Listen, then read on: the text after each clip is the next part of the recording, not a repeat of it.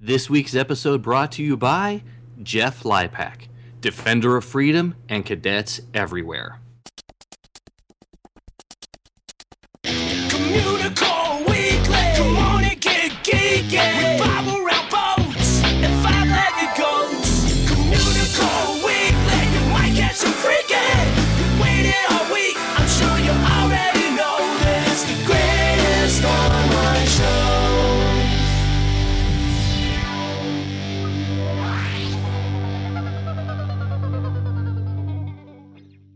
Hello and welcome to Communicore Weekly. I'm George. And I'm Jeff. You did it again. I know. I was going to see if you were going to catch it. I did. And every time you do it, you throw me off because I'm such a creature of habit that my entire thing is messed up. I'm such a creature of habit too. So yes, this is Communicore Weekly, the greatest online show. Oh, thank you. Now we can continue recording and not mess feels anything like normal. up. Yes, okay. Good. Okay. Back to normal. Back to normal. Before we jump into the show, I just want to give a shout out to Benjamin and Mason. I wanted to say hello. Hi guys. Hey. All right. Let's jump into the history segment. It's time for Disney History.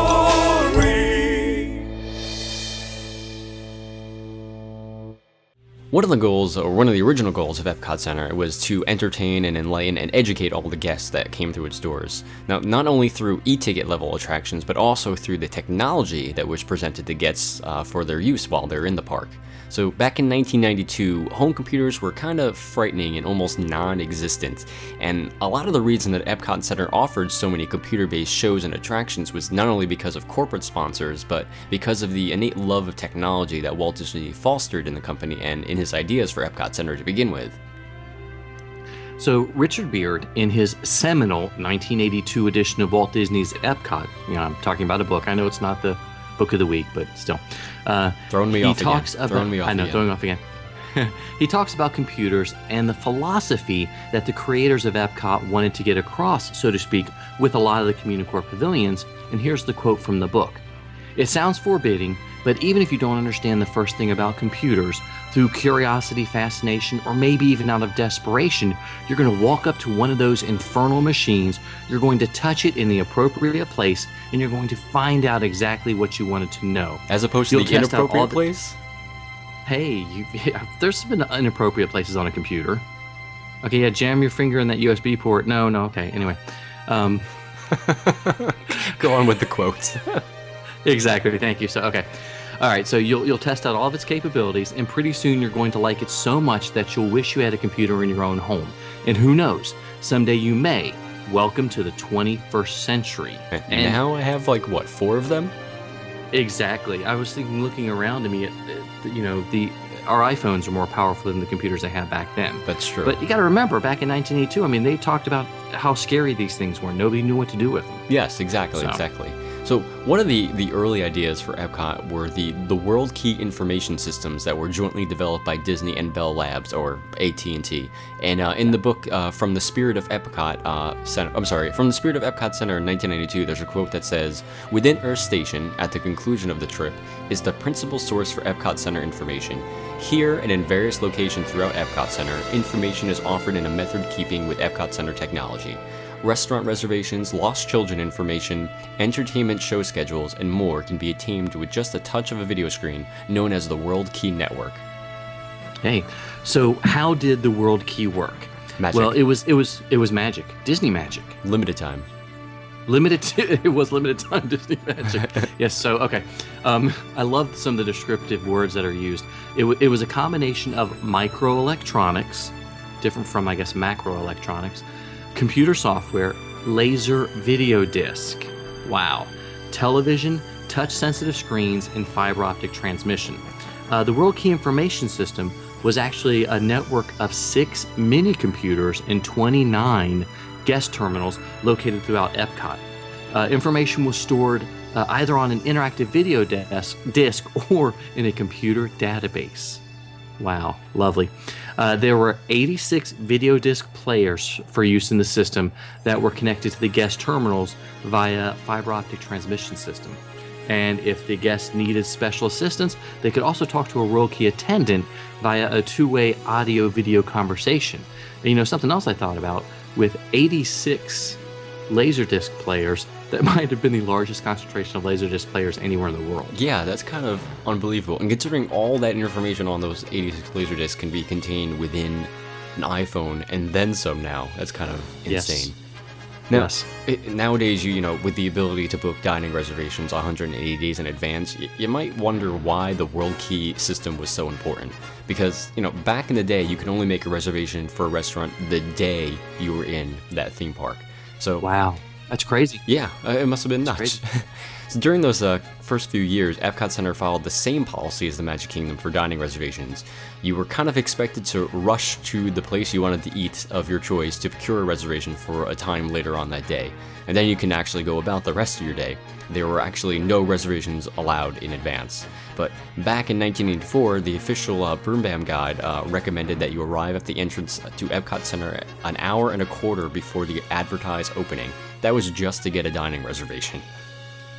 That's crazy. Yeah, I've talked to people who said, they lined up just to use one of the World Keys for a half hour or longer to get a restaurant reservation. That's a long time to be standing in front of a screen like that while you're at a theme park.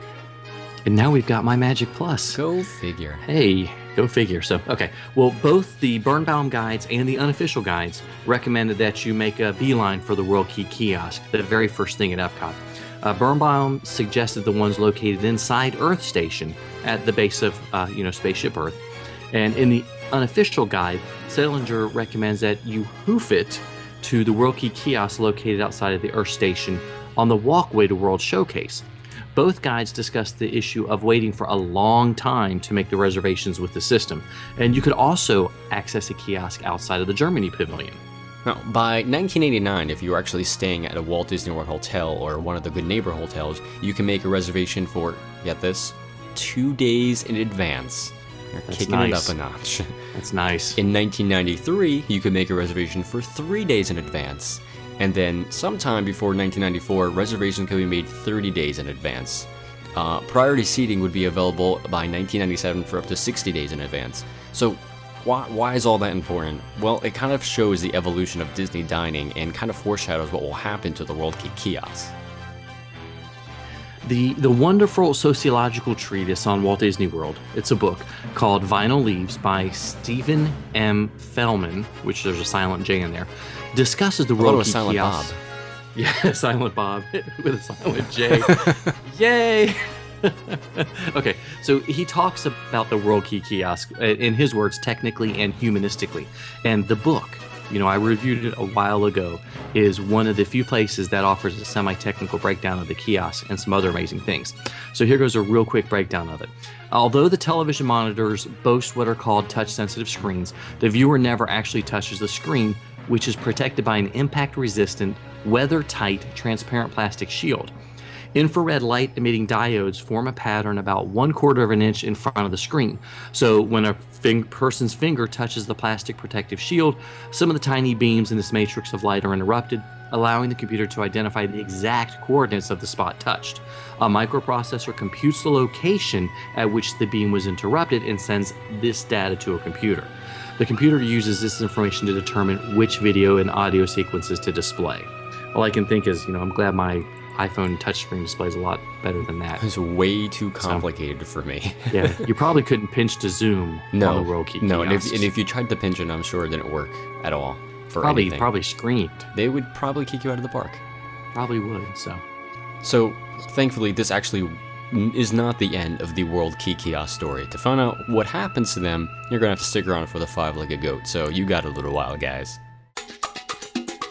He's a nerd, he's a geek, but we all like to hear him speak. So listen up to the words from his speech. It's George's Book of the Week.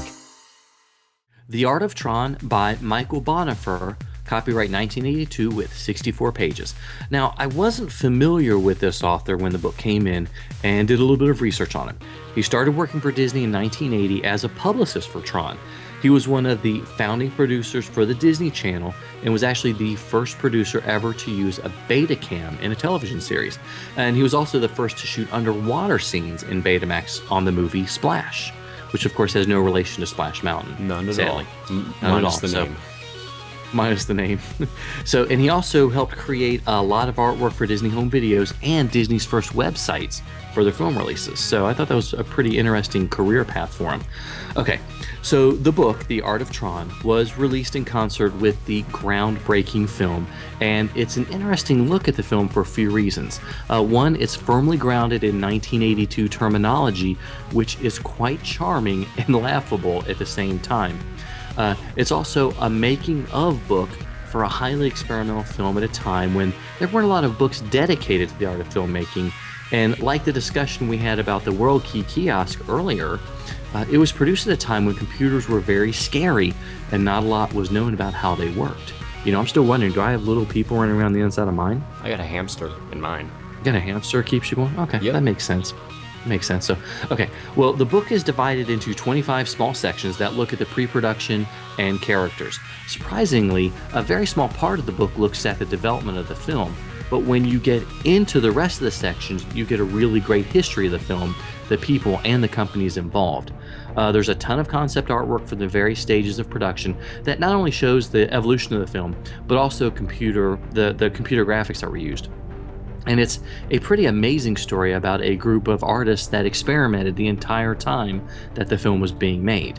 One of the more interesting stories that I read was about the creation of the light cycles and many of the animation from Magi, which was the Mathematical Applications Group, Inc., one of 3 different computer companies that were used to make graphics for this.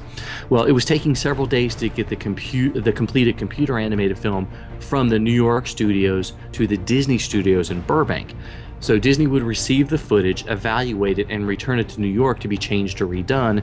Then Magi would have to redo the whole thing and send it back, so it was quite a process. Well, Magi installed a computer terminal in Burbank that was connected to a terminal in Magi in New York by a telephone line. And for all of our younger cadets out there, a telephone line is sort of like an iPhone that's connected to another iPhone by a cord. I know it's very archaic. I mean, imagine not being able to walk more than 3 or 4 feet away from your phone.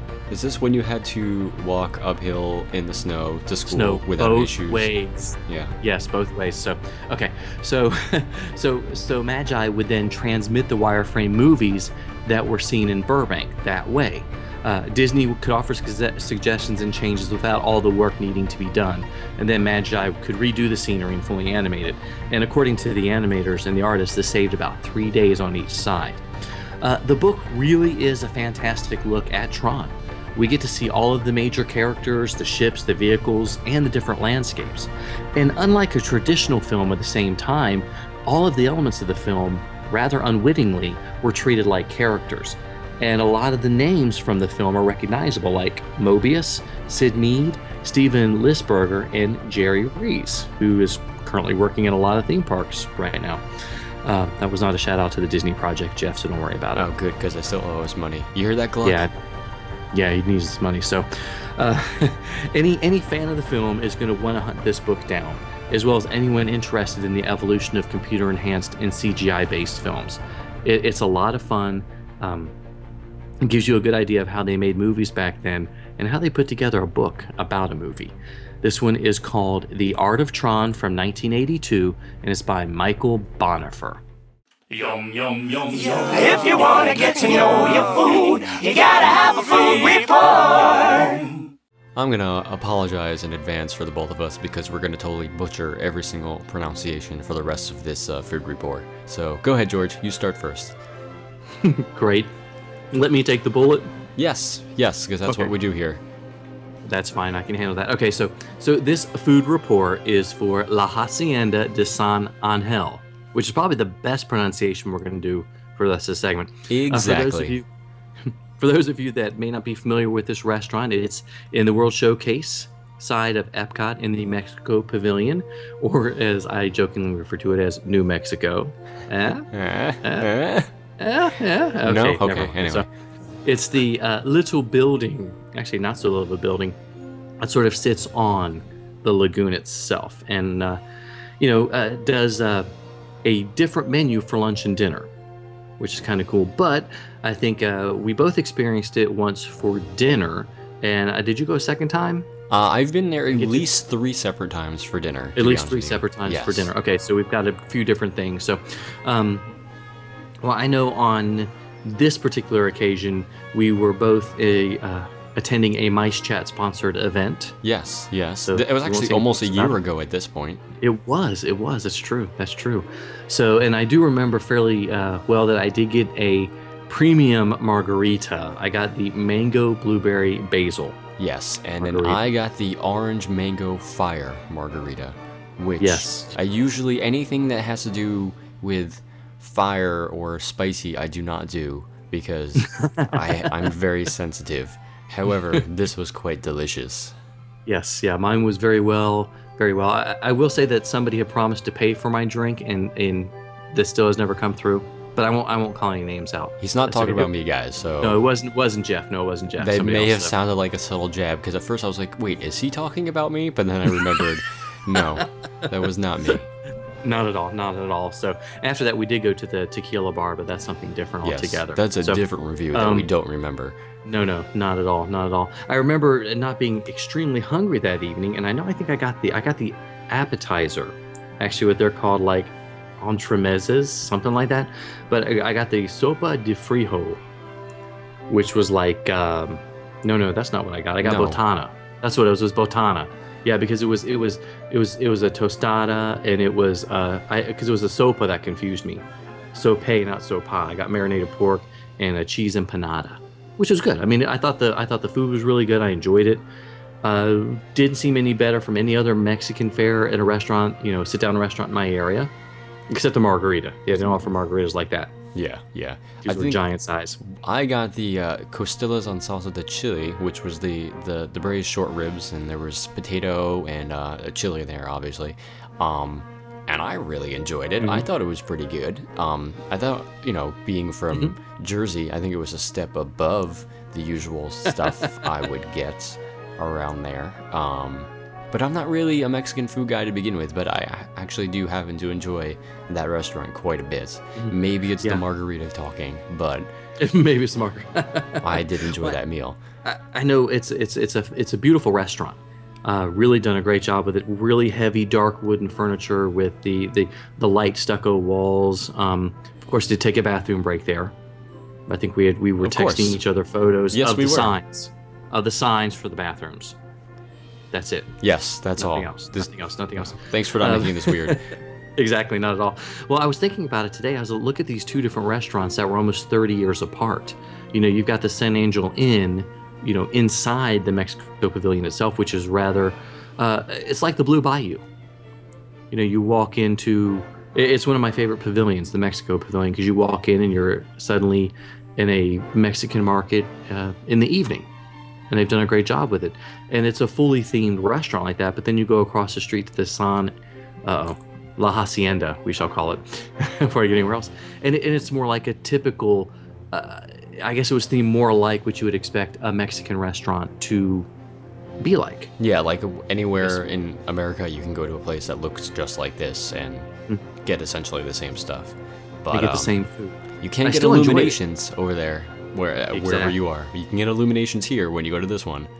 Mm-hmm. But, I just thought it was neat to think that, 30 years later, they transformed from trying to create a fully themed environment to just creating a very well done and beautiful sit-down restaurant. Yes, I agree. It was good. I've not seen illuminations from there. I have not either, and I think we should at some point just to experience it. Should.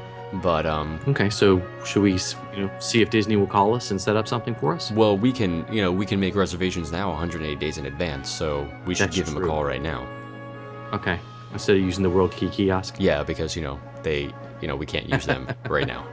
Do you want to find out what happened to them? We can find out what happened to them. We could do a 5-legged go, couldn't we? Let's move on to that then and talk about that. Sometimes you might see it, sometimes you don't. Hey, look, what's that? It's a 5-legged goat. All right, I know you've been waiting the entire show to find out what happened to these things, so let's talk about them. The World Key Kiosks, they were actually moved in 1994 when Earth Station was closed and was replaced by the Global Neighborhood.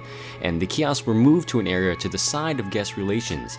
but they were officially put out of their misery on March 21st, 1999. You can actually still see the area today where the World Kiosks were located, because you can head over to guest services and look on the left side before you enter. And you kind of have to look past the benches and beyond the planters there, because, they put planters there when stuff is closed. And there's some lights in the overhang and some speakers or vents or something else over there. I'm not sure. Yeah.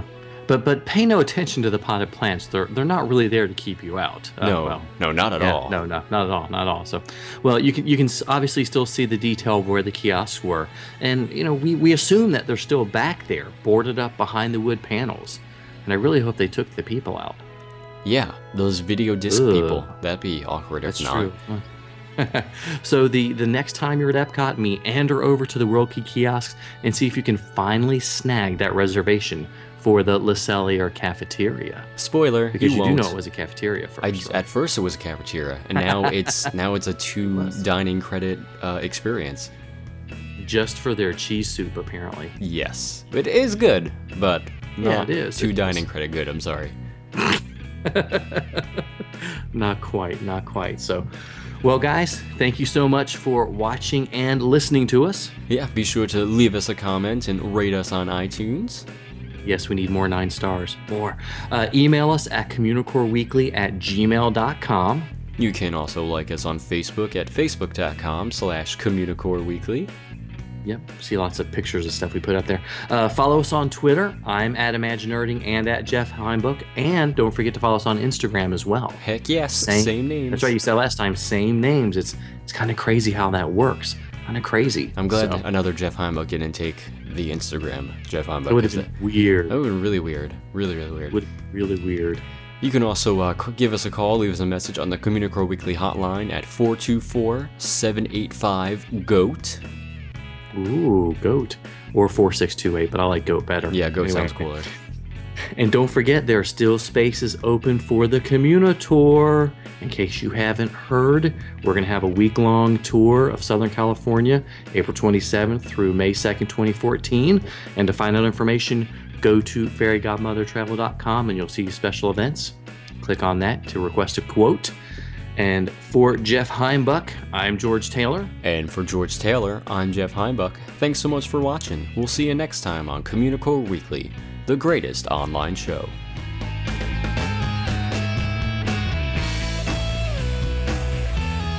Lysine.